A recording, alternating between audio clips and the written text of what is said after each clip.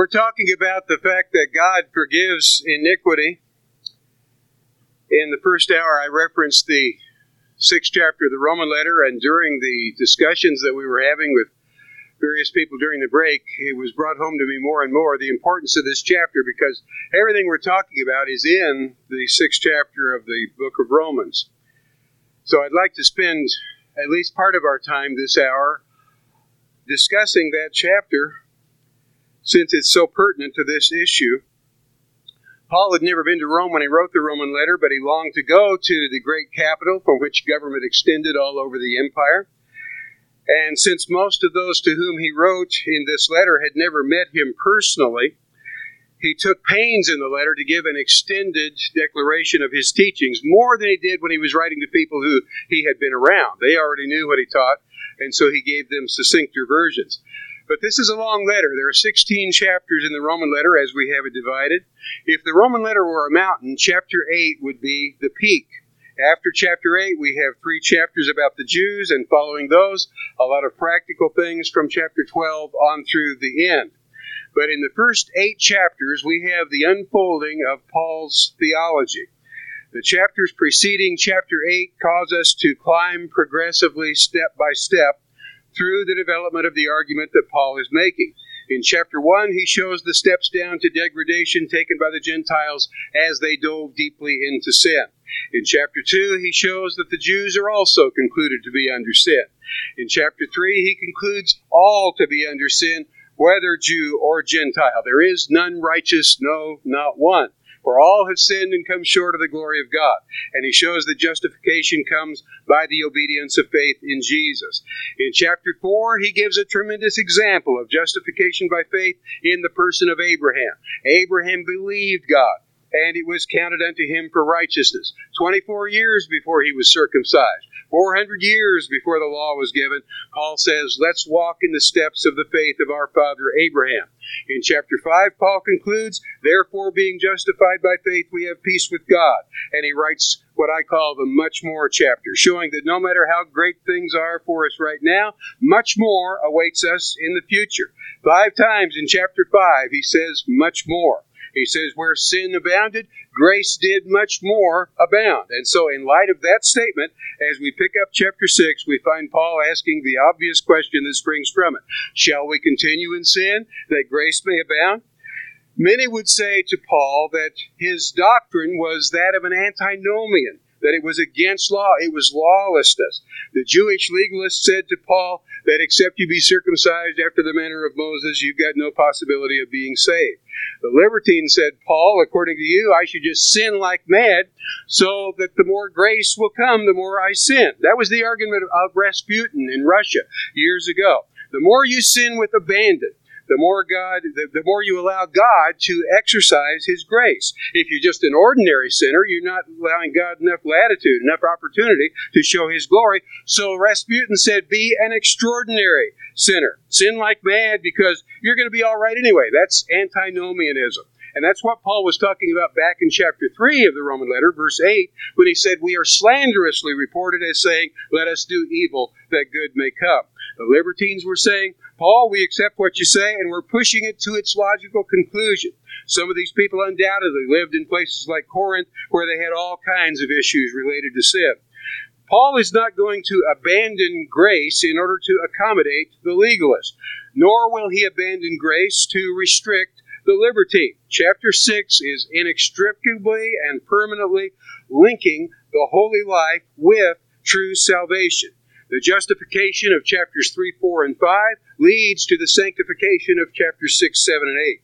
Jude says in verse 4 that there are certain men crept in unawares, ungodly men who turn the grace of God into lasciviousness and thereby deny the Lord. So Paul asks, shall we continue in sin? The word continue in the Greek language is an intensified word meaning to abide, remain, stay. It's used of staying in a house and making your residence there. Shall we who have come into Christ habitually sustain the same relationship to sin that we had before? Shall we go on with that same relationship where sin had full control and we yielded completely to it? Can a person come into Christ and go on in the same life pattern they had before? Can there be a divine transaction that has no impact on the life? And the answer is in verse 2 in the Greek, me genoito. The King James Bible says God forbid, but me genoito does not translate to God forbid. It's an idiom expressing the strongest possible reaction. This is an outraged indignation. It means perish the thought. No way. May it never be. It's a denial with abhorrence of such a thought. The very suggestion of continuing in sin is thoroughly obnoxious to Paul. So he's saying, no, by no means. Absolutely not. How shall we who have died to sin live any longer in it? Paul does not equivocate about grace. He doesn't go back and edit chapters 3, 4, and 5.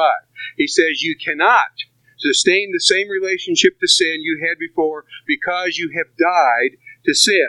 This is the fundamental premise of the whole argument in chapter 6, that death and life are not compatible with each other. You can't be dead and alive to the same thing in the same sense at the same time. Now on a Sunday afternoon after a big meal, I've often spoken to groups of people like you. Some of you have been in those groups many times on a Sunday afternoon after a big meal. And I know from experience that some of you can be alive and look dead.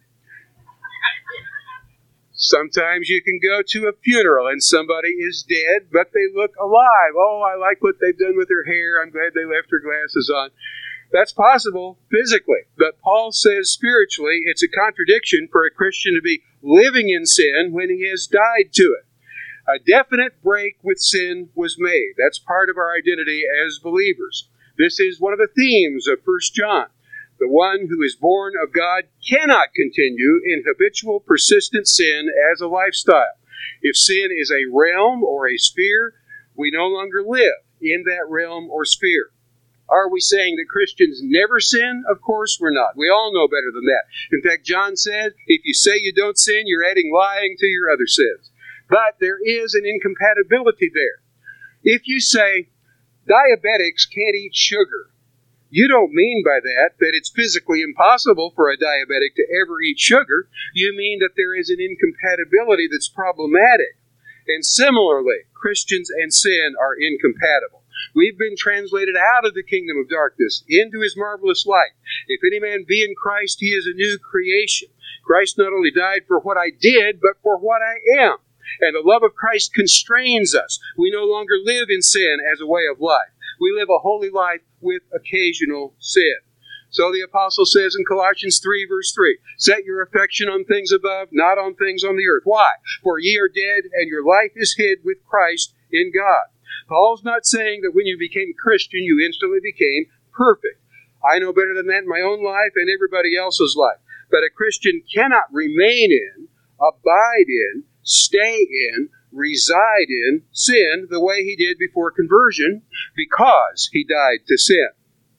I don't know if Doug Twiddell's still around here or not. I guess he's teaching somewhere else at the moment. But he mentioned a few years ago that he had encountered a man who claimed that baptism was not mentioned in the Roman letter. Can you imagine that? But I think this man really believed it. He just thought the Roman letter's all about grace and there wouldn't be a place for baptism in there, so maybe he had read it cursorily and forgot. I'd like to think that he wasn't intentionally lying to make a statement like that. But what a statement it is, where Paul says explicitly right here in Romans 6, we're baptized into Christ and we put on Christ in baptism and our life is fused with the life of Christ. He who is joined to the Lord is one spirit. When you became a Christian, you became one with him. You were buried with him in baptism. You were placed into his death. When you're baptized, you attend your own funeral. We've seen funerals up at the pool this week. There's a lot spiritually going on there that we do not see with our physical eyes. Buried with him and then raised up with him. What comes up out of the water is something different than what went into the water. You die to sin, to live to God, and you're different. You're fused with the eternally holy Christ. Baptism doth also now save us, says the Apostle Peter. Paul tells Titus that we were washed with the washing of regeneration. Our sins are washed away. Acts chapter 22, verse 16. Just as Christ was raised from the dead, in verse 4 here in Romans 6, so you're raised to walk in newness of life. We're justified to be sanctified. We die to sin in order to live in Christ. I'm not what I ought to be, but I'm sure not what I was. As Christ's resurrection life was made possible by his death, our holy life is made possible by our death to sin and our being raised to walk in newness of life. Newness of life is not the Greek word neos, not new in terms of chronology. Rather, it's the word kainos, new in terms of quality. It's a new kind of life that's not like the old life.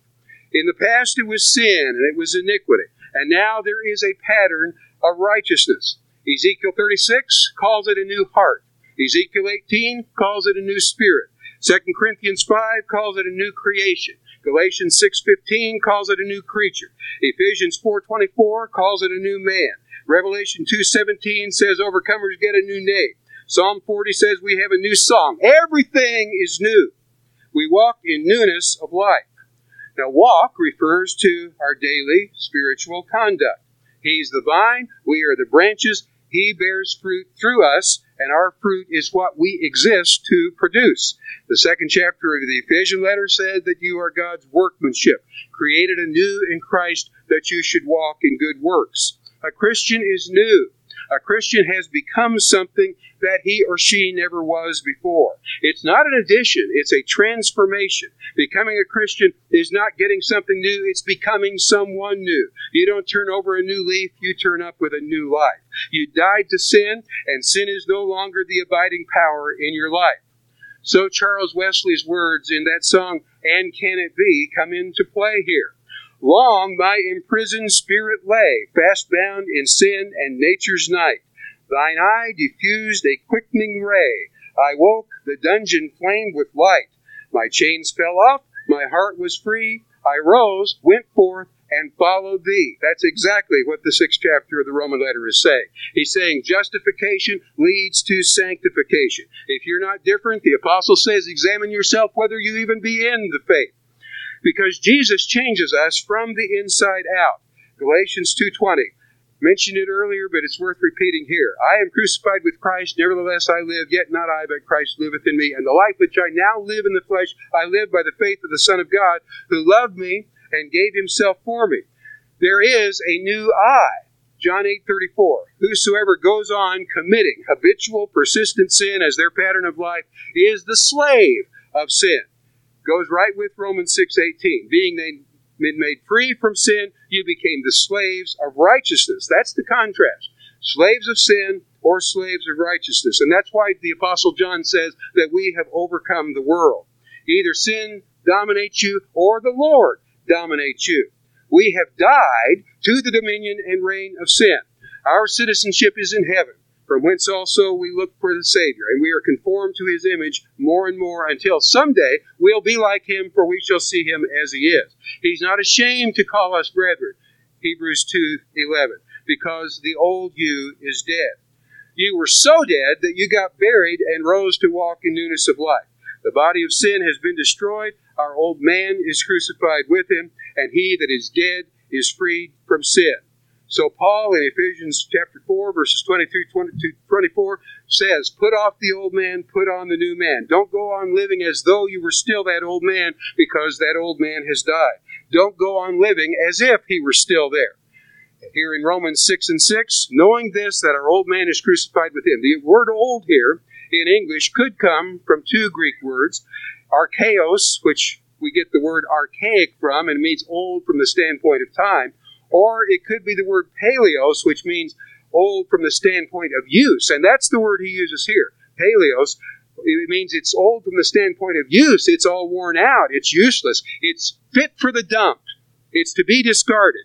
There is a complete dissection between the old man and the new man. You're a new creation, even though not yet perfect. Paul looks at sin as being associated with the body. So he says in the 8th chapter, verse 13, mortify the deeds of the body, put them to death. We are waiting for the adoption, that is the redemption of our body. As long as we're in this body, we have a problem with sin. The body of sin is referring to our humanness as conditioned by sin. Humanness is manifested through these physical bodies that we carry around with us. The body of the believer is no longer in possession of sin. It's no longer in the possession of that. It's no longer solely controlled and conditioned and dominated by sin. So the apostle says in 1 Corinthians 6:19 that your body is the temple of the Holy Spirit who is in you. Again in Romans 12, present your bodies as living sacrifices. Now the body is potentially good. How else could it be offered to God as a sacrifice if there was not good in the body?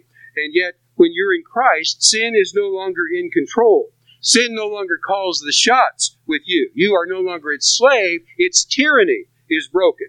In the 7th chapter, verse 23, Paul looks at his body and he says, I see a law in my members, that is, the members of my body, warring against the law of my mind. Back in verse 18 of that chapter, he said, I know that in me, that is in my flesh, dwelleth no good thing. He's looking at his humanness there. In that humanness, there is potential for sin. There are instincts, there are bents, there are propensities that become bridgeheads for sin in our bodies. The body, in Paul's terminology, is basically the bridgehead for sin. It's the vehicle by which sin manifests itself. So here in Romans 6:16, he says, Know ye not that to whom you yield yourselves servants to obey, his servants you are, who you obey, whether of sin unto death or of obedience unto righteousness. In verse 17, God be thanked. Whereas you were the servants of sin, you have obeyed from the heart that form of doctrine which was delivered unto you, and you've been made free from sin and become the servants of righteousness. So we've got a new master. Galatians 5:24. They that are Christ have crucified the flesh with its affections and lusts. The flesh has been killed in terms of its dominance, although not necessarily in terms of its presence. It's like there are two fields, and there's a little road running between these two fields. And all of your life before you knew Christ, you lived in this field over here. And Satan was the dominant force in that field, and Satan dictated to you. And then by the grace of God, you crossed over into this other field under the dominion of the Lord, and now you're controlled by righteousness and holiness, but you can still hear Satan across the road over here yelling orders at you. He's yelling orders at you, and although you are not any longer under his dominion, he has very clever ways of making you interested in what he is asking you to do. There's no real tyranny there, but he comes to us in enticing terms. And even though it's not necessary to do it, we sometimes fall prey to the very thing from which we have been delivered. In verse 6 of Romans 6, the body of sin is destroyed. That word destroyed is used 27 times in the New Testament, and it means of none effect. The body of sin loses its dominance. It loses its total control, as we have in the next chapter, chapter 7, verse 2. A woman who has a husband is bound by the law to her husband as long as he lives. If her husband is dead, she is loosed. She's free from the dominance of that husband because he is dead. The word means to render inactive. It means to make idle or inoperative. It means to deprive of its strength or its force or the influence that it had or the power that it had. It means to bring to naught. The body of sin is deprived of its controlling power.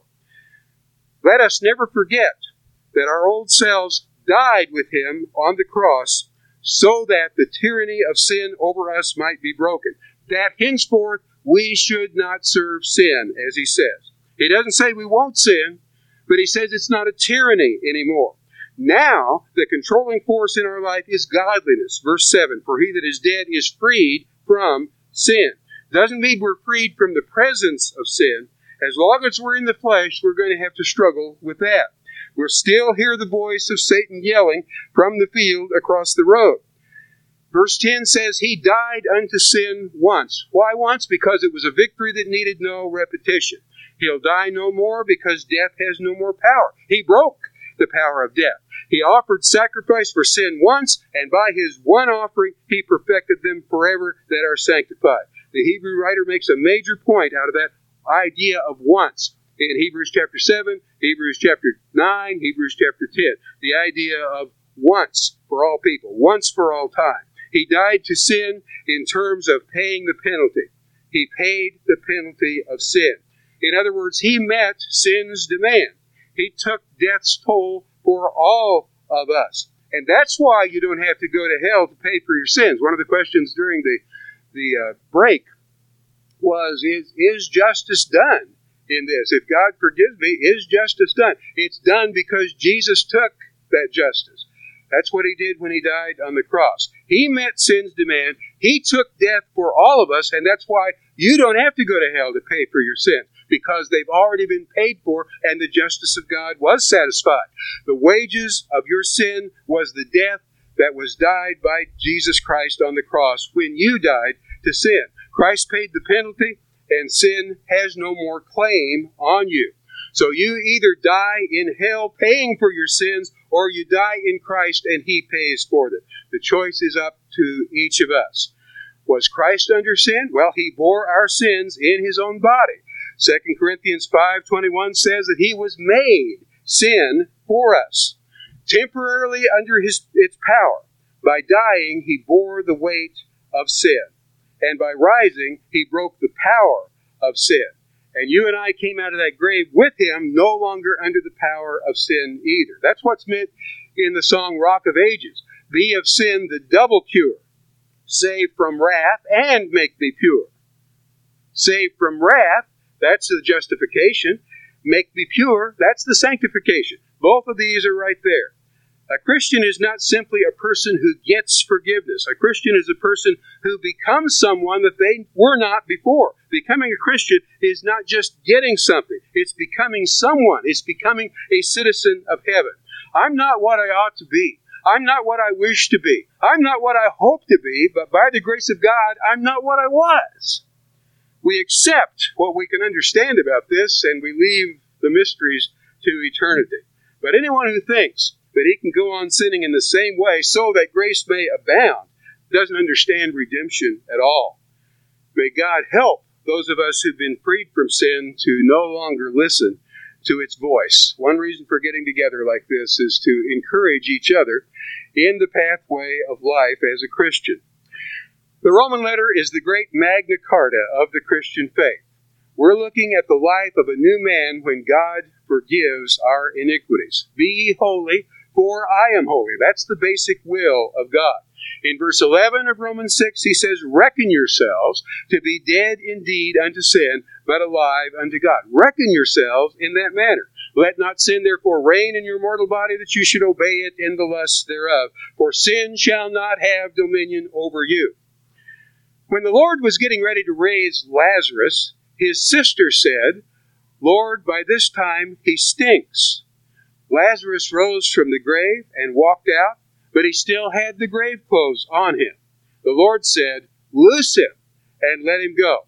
And when we're lifted out of our deadness of being separated from God, sometimes it seems like we still have some of those grave clothes lingering on us as well. And we need to get rid of that which remains of our deadness. 1 Peter 2, verse 1. Put off that which should not be there. We're talking about holiness in our behavior. Now, at this point in the text of the 6th chapter of the Roman letter, there are 3 words that become key. The words are know, reckon, and yield. And the force of this passage collects under those 3 terms. Know, reckon, and yield.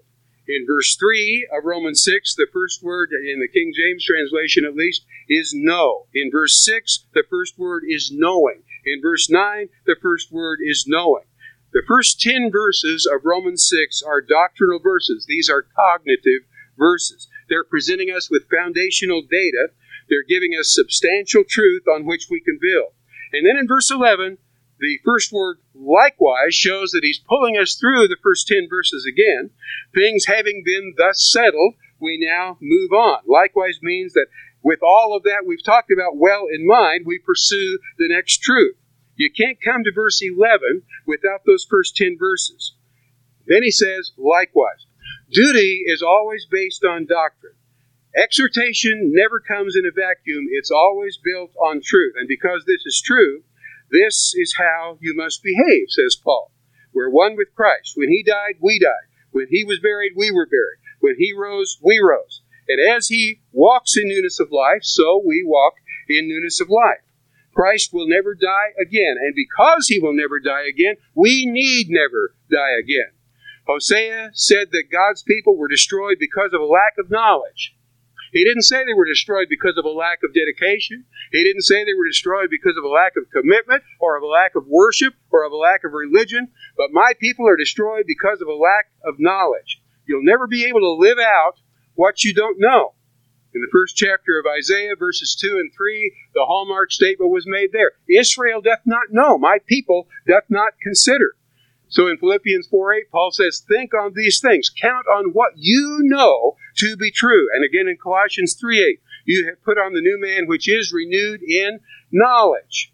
Once we know, we are dealing with a vanquished foe. Once we know, we're dealing with a monarch who has been dethroned.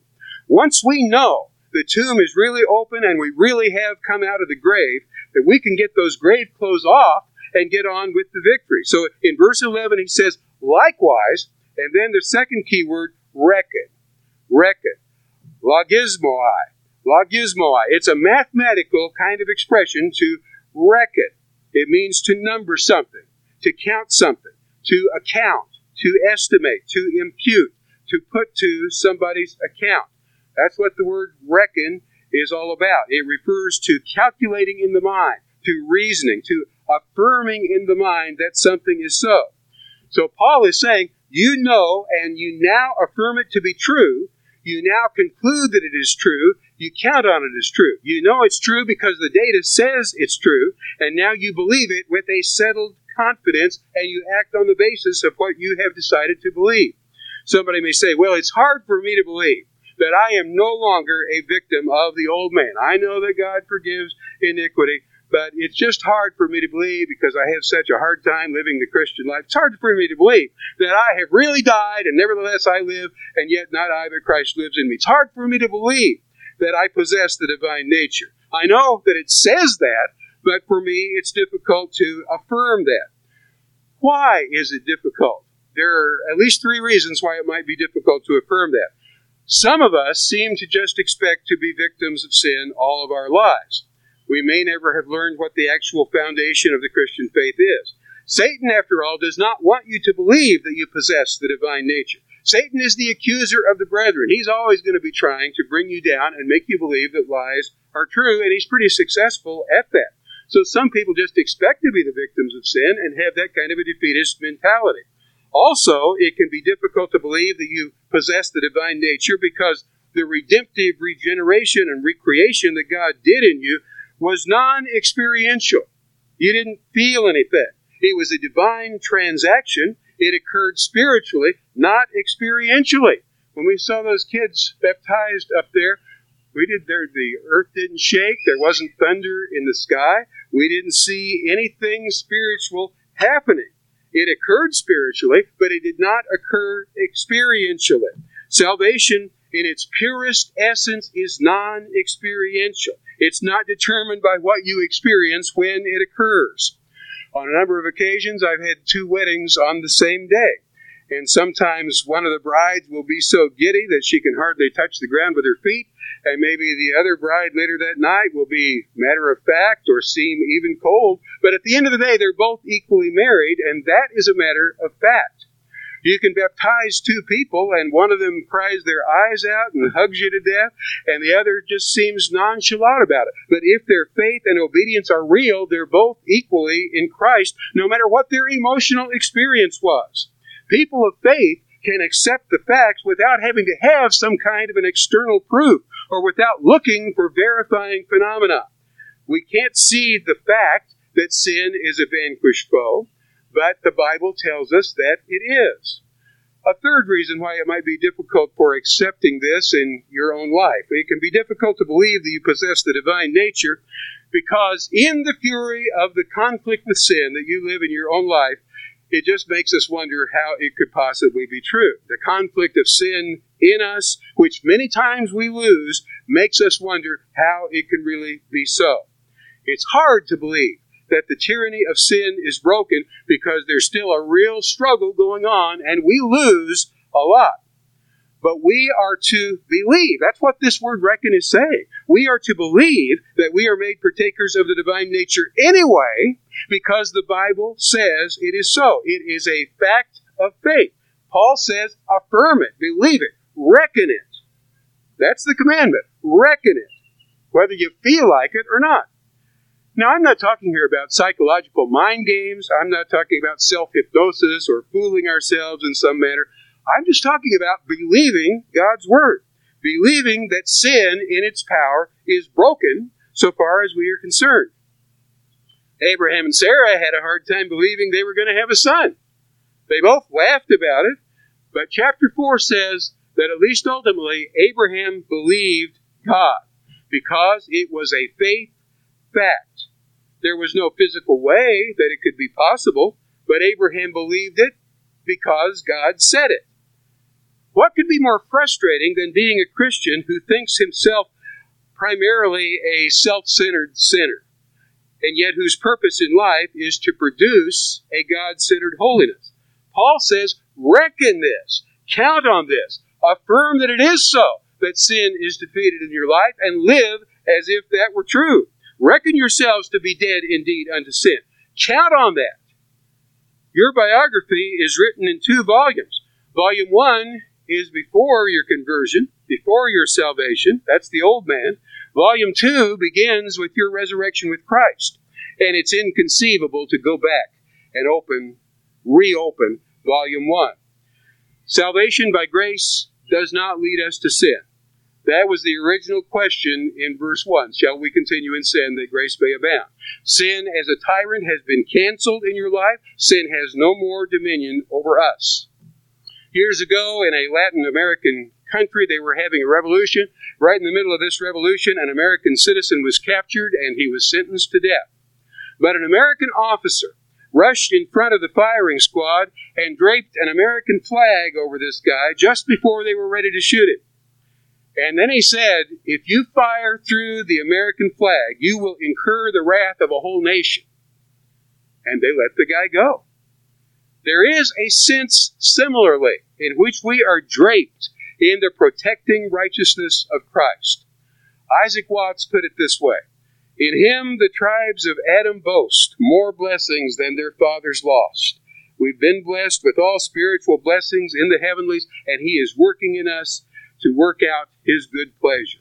He who began a good work in us will perform it until the day of Jesus Christ. God has created us anew, and we need to reckon that.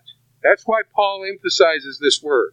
We need to have confidence when we're tempted, that we can do things God's way. He gives us the courage, He gives us the strength, He gives us the power. That you cannot, in the power of God, have the victory over is a lie. You can have the victory anytime you choose to reach out and take the victory. What did Paul say? There is no temptation that has taken you, but such as is common to man. And God is faithful, who will not suffer you to be tempted above what you are able, but will with that temptation make a way of escape. There never will be a tyrannizing temptation that you cannot, in the power of God, have the victory over, because you are alive unto God in Jesus Christ. Everything is because we're in Him. We are in Christ. And where else is this even said to be true? Who says, I'm in Buddha? Did you ever hear anybody say, I am in Muhammad? I've never heard that. I'm in Confucius? No. I'm in Mary Baker Eddy. I'm in Judge Rutherford. I'm in Pastor Russell. I'm in Joseph Smith. I've never heard any of that. But we are in Christ. So we reckon that. We affirm it to be so. There's also another key word here that we mentioned, and that is the word yield, beginning in verse 13. Know has to do with the mind. That was the first word. Reckon has to do with the heart, deciding to believe. That was the second word. And now yield has to do with the will. In John 13:17, the statement was made that if you know these things, happy are ye if you do them.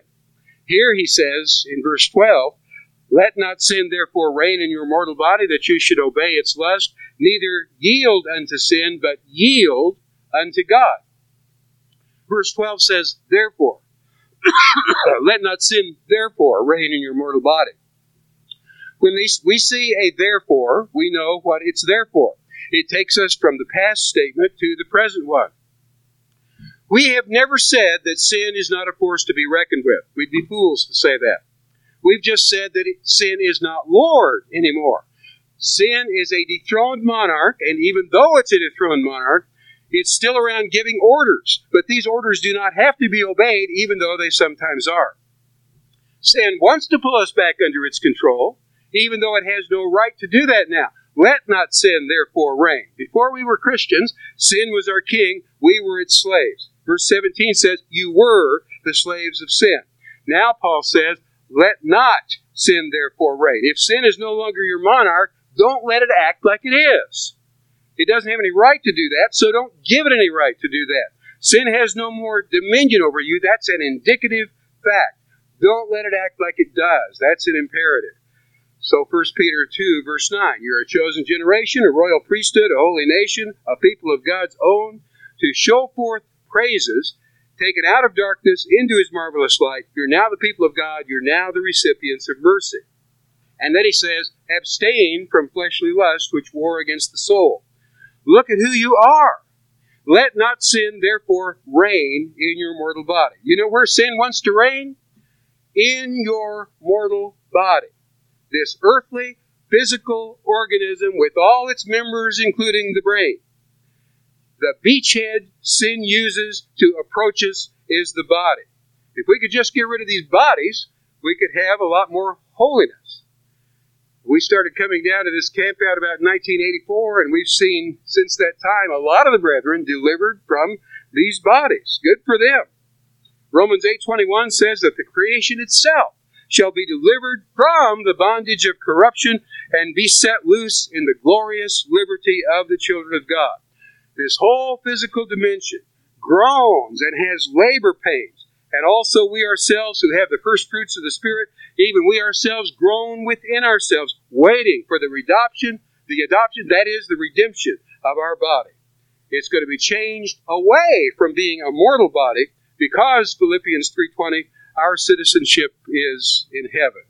When the Lord comes, he's going to change our vile body that it may be fashioned like unto his glorious body.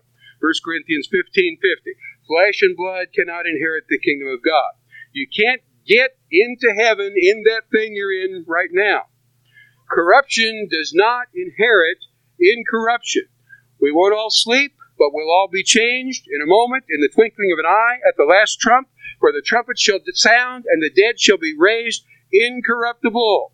This corruptible must put on incorruption. This mortal must put on immortality. That's deathlessness. And then shall be brought to pass the saying that is written, death is swallowed up in victory.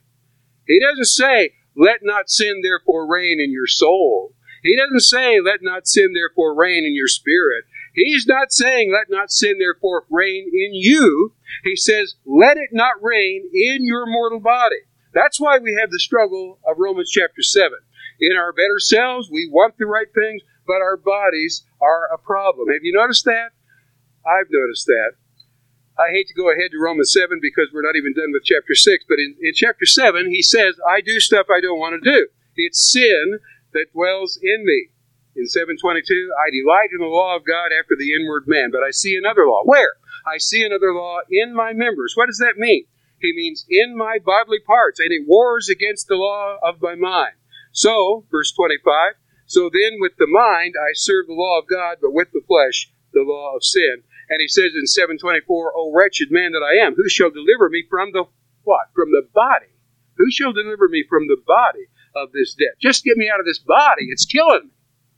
The struggle comes at the point of our body and our bodily desires. So in verse 12, or chapter 12, he says, I beseech you to present your bodies as a living sacrifice. That's the issue. 1 Corinthians 9:27. I beat my body. Down body, down body. I beat it into submission because it's the body that's the problem.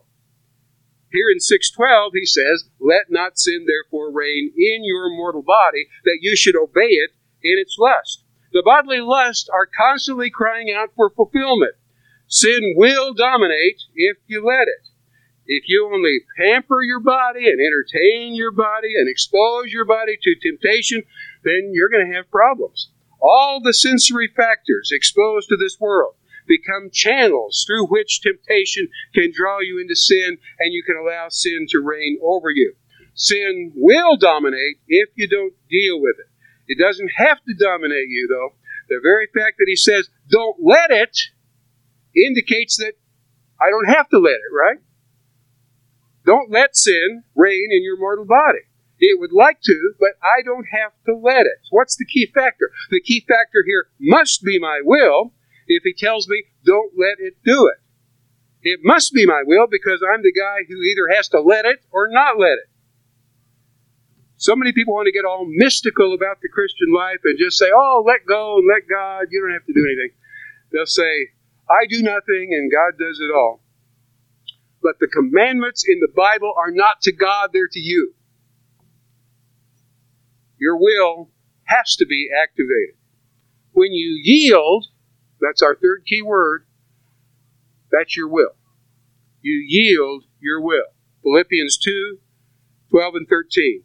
You work out your own salvation with fear and trembling. Yes, it's God who's working in you both to will and to do of His good pleasure, but that will only come to the surface as your will is activated in accordance with His. Holiness in behavior is not a sudden thing or an instantaneous thing. It's a way of life, and you fight it all along the way. You fight it every day to be holy because you've still got a body. I've actually had people say to me occasionally things like, well, 10 years ago, sin was eradicated from my life, and I haven't sinned in the past 10 years. One man told me, well, I can't remember the last time I sinned. I just wanted to take his pulse and see if he was really in there. Because he's got a body just like you've got a body. If you've still got your body, you've still got your problem. Sanctification is a process, and we don't know the fullness of it until we get to go be with God. So in verse 13, still in Romans 6 now, neither yield ye your members are your faculties, the organs of your body, the bents of humanness bound up in your body. Don't yield these things as an instrument. The word is hopla. It means a weapon. Don't use these things within your body as a weapon towards sin. Sin is viewed here as a king who wants our bodies to be weapons to promote sin. Don't let him use you as one of his weapons. Don't let him use you physically in this way. There's nothing wrong with your bodily parts. God looked at your bodily parts as a part of creation, and He pronounced it all good, very good. You can use your hands and your feet and every other part of your body for the glory of God. 12:1 says, present your bodies holy and acceptable unto God. So certainly it's possible to do this. Your body is acceptable to God. It's neutral in that sense. You can use it as an instrument to sin or as an instrument of righteousness, and you are the one who decides. Yield to God as those who are alive from the dead. You have affirmed who you now are, and you yield on that basis. Yield your bodily parts as weapons of righteousness in the hand of God to produce what God wants. See your body as a weapon in the hand of God to produce righteousness, cutting through the sinful world. Let God look at you and say, he's my man, she's my woman, that's my young person, one of my weapons of righteousness. Peter said of Paul in 2 Peter 3:16 that in his epistles he speaks of things which are hard to be understood, which the unlearned and unstable wrest as they do the other scriptures. These are closely knit, intricate discussions that the Apostle Paul is writing here. Sin is a debt, it's a burden, it's a thief. Sin is a sickness, it's a leprosy, it's a plague. Sin is a poison, it's a serpent, it's a sting. Everything that man hates, sin is. It's a load of curses and calamities beneath whose crushing, intolerable pressure the whole creation continues to groan. Who is the undertaker that digs a grave for man? Who is the painted temptress that steals the virtue of man? Who is the murderess who destroys the life of man? Who is the sorceress who first deceives and then damns the soul of man? It's sin. It's all sin. Who, by division in the church, rends the seamless robe of Christ? Who is this Delilah that sings the Nazarite to sleep? and delivers up the strength of God into the hands of God's uncircumcised enemies. It's all sin. Sin is life-wrecking. Sin is a soul-damning reality. In verses 18 and 22, it's still in Romans 6, Paul says, being made free from sin. The greatest gift that God could ever give us is to make us free from sin. When He forgives iniquity, that's exactly what He does. He makes us free from sin. Free from its penalty, free from its power, free from its debilitating presence, free to be able to fulfill all we were intended to be. You have a new master, which obviates the old master. The old master is sin, and the new master is obedience. And by the way, these are the only two options. You're going to have one master or the other, and there's no middle ground there. You choose to obey God, or you choose not to obey God, and you can't serve two masters. If you're a slave, you can't have two people giving you orders.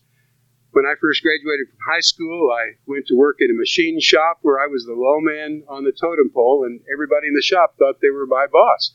So I'd be given a work order by one person, and before I could get that done, somebody else was pulling me off of that and telling me to do something else. I had lots of masters, and it wasn't an entirely comfortable situation to try to please so many masters at once.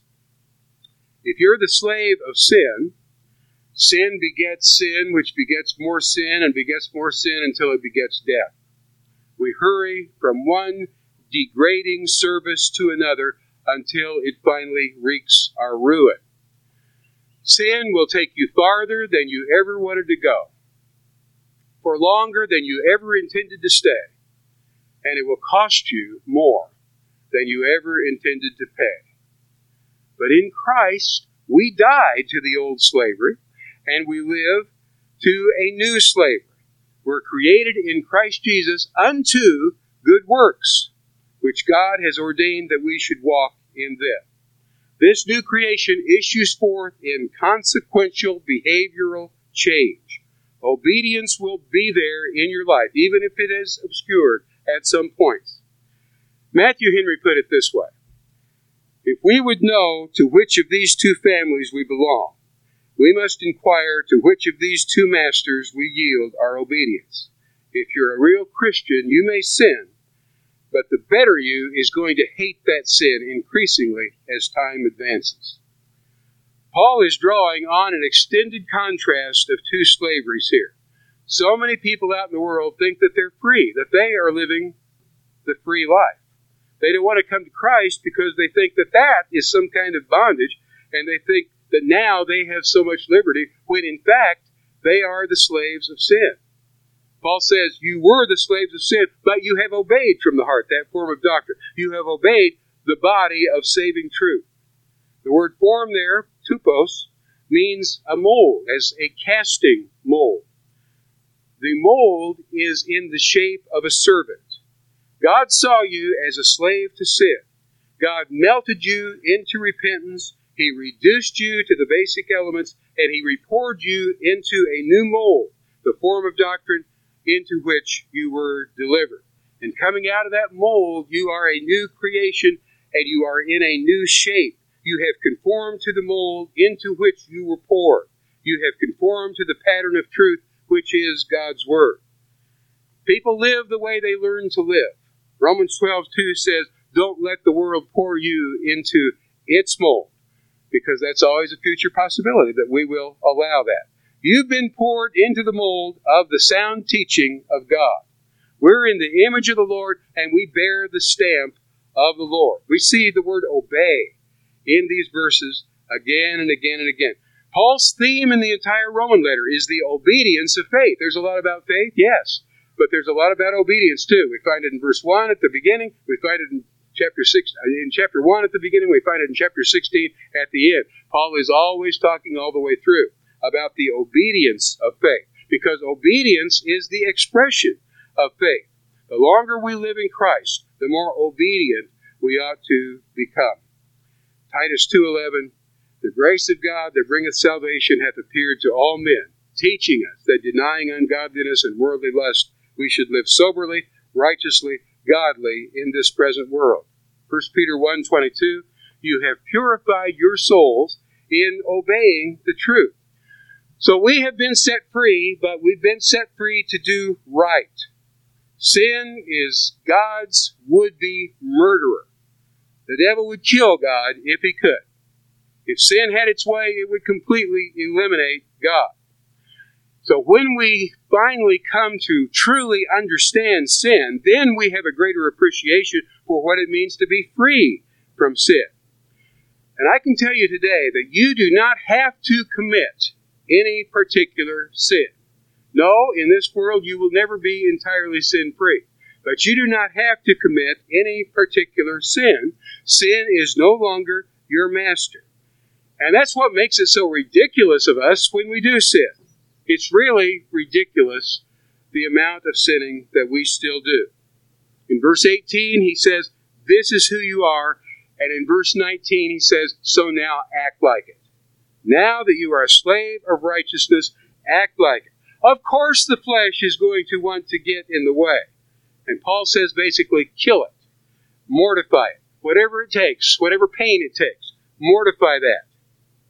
You don't get away with sin because it just begets more of itself. The more you sin, the more you want to sin, and it just enhances itself. Rather, he says, yield your bodily parts as slaves to righteousness. God's grace was not given to you to allow you to sin and get away with it, but to make you so that you would never have to sin. The idea of being a Christian is not impunity from sin, but it's that we are freed from sin. Freed from sin. And as you go on living a righteous life and practicing it with all of your might and with all of your energy and with all of your time, you will find that the process that went on before, in which you went from bad to worse and became viler and viler, is entirely reversed. You become cleaner, you become purer, you become holier, and more conformed to the image of the Son of God. This is an important concept because nobody stands still. You're either moving in one direction or the other. Each slavery is a developing slavery. Neither one of these slaveries stands still. Think about this.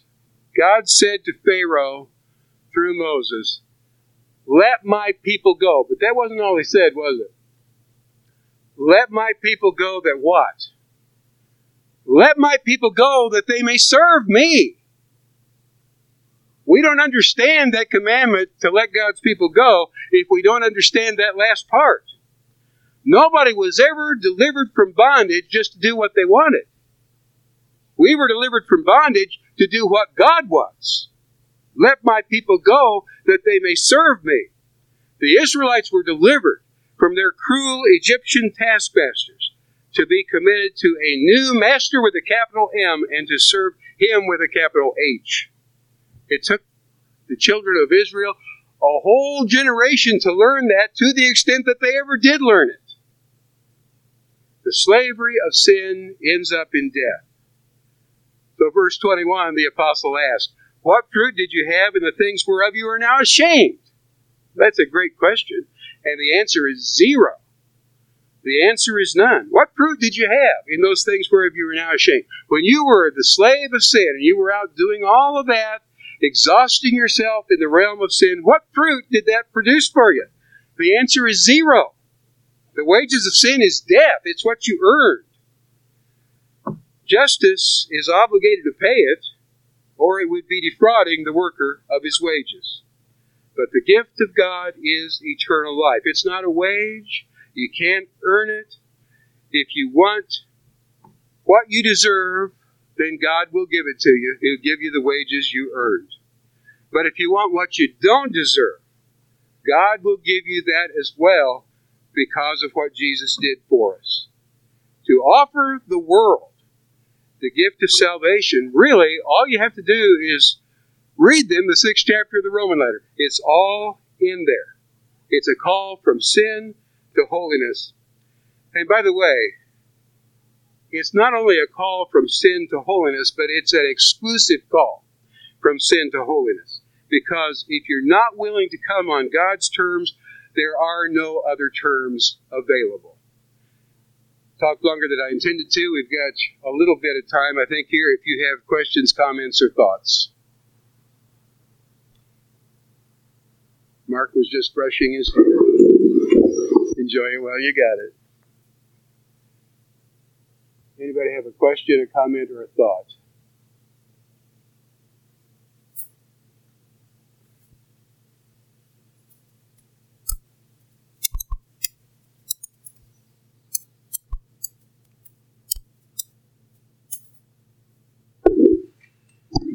Hey, Rick.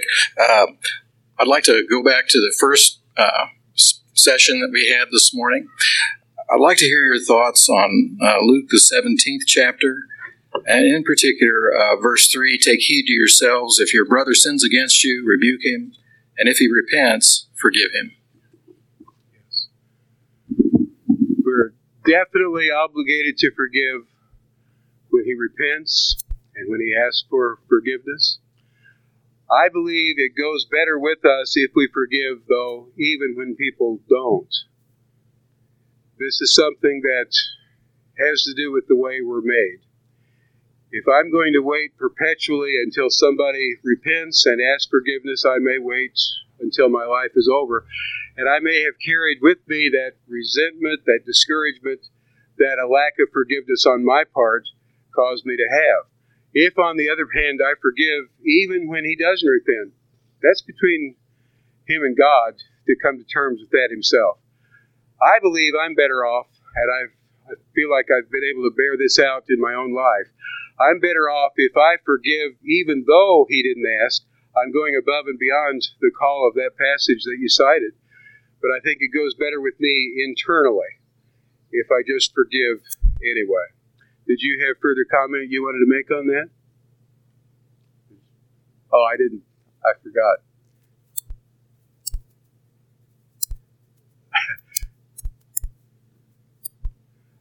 No? Okay. Anybody else? Gerald's got something over there, Jason. Gerald Clevenger. Your treat on him.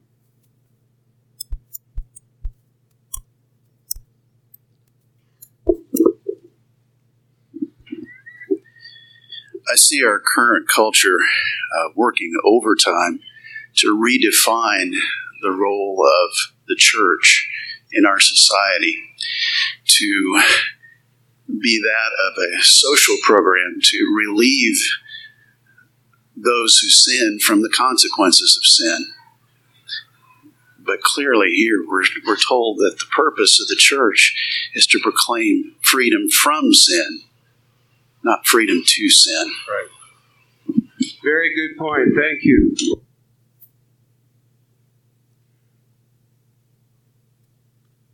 Other questions, comments, or thoughts?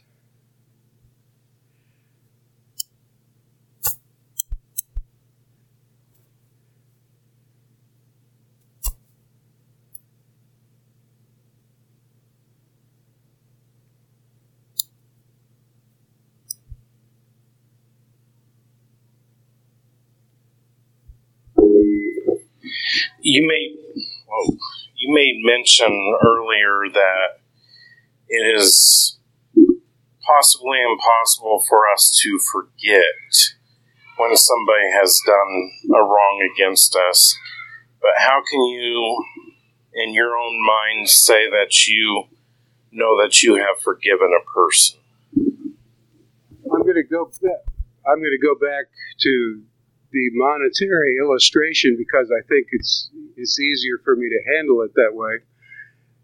If you owe me $100, I know whether I have forgiven that debt or not. And if I've forgiven it, I'm not going to reinstate it. I'm going to just admit that it's forgiven. I'll write it off. I learned something from that. I may not loan you money again, but you don't owe me. You don't owe me.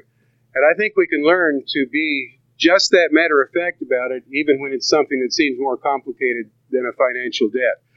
we can learn just to say, you don't owe me, I'm letting it go, life's too short, I want to forgive, and I know it's better for me, it may be better for you too, but I'm going to forgive you.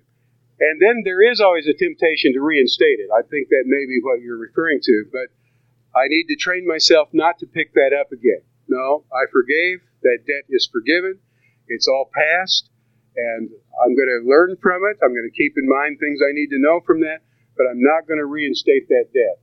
I think with a little retraining, we can each learn to do that. It's an excellent question, Ryan. Thank you.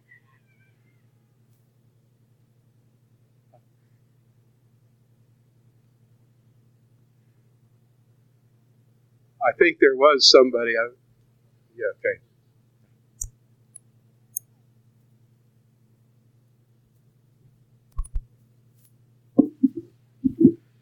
Yeah, I got to thinking about that. When it comes to, I know on my part, when it comes to forgiving someone, it's a lot easier when there is a direct reconciliation. Absolutely. The I'm sorries are said. Absolutely. And the weeping occurs. That's a wonderful moment.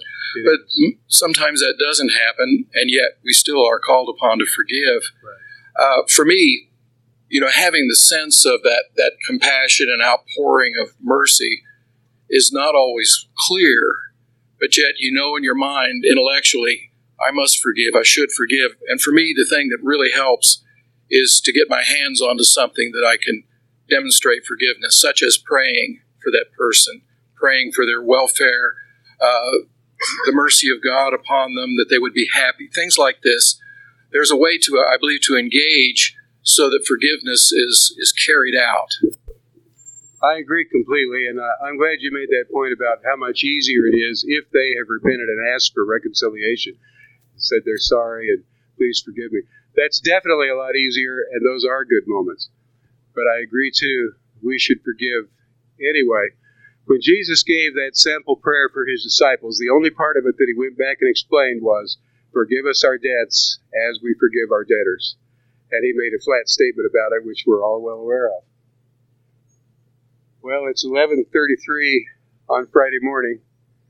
Are we done? I think we are. Thanks, everybody.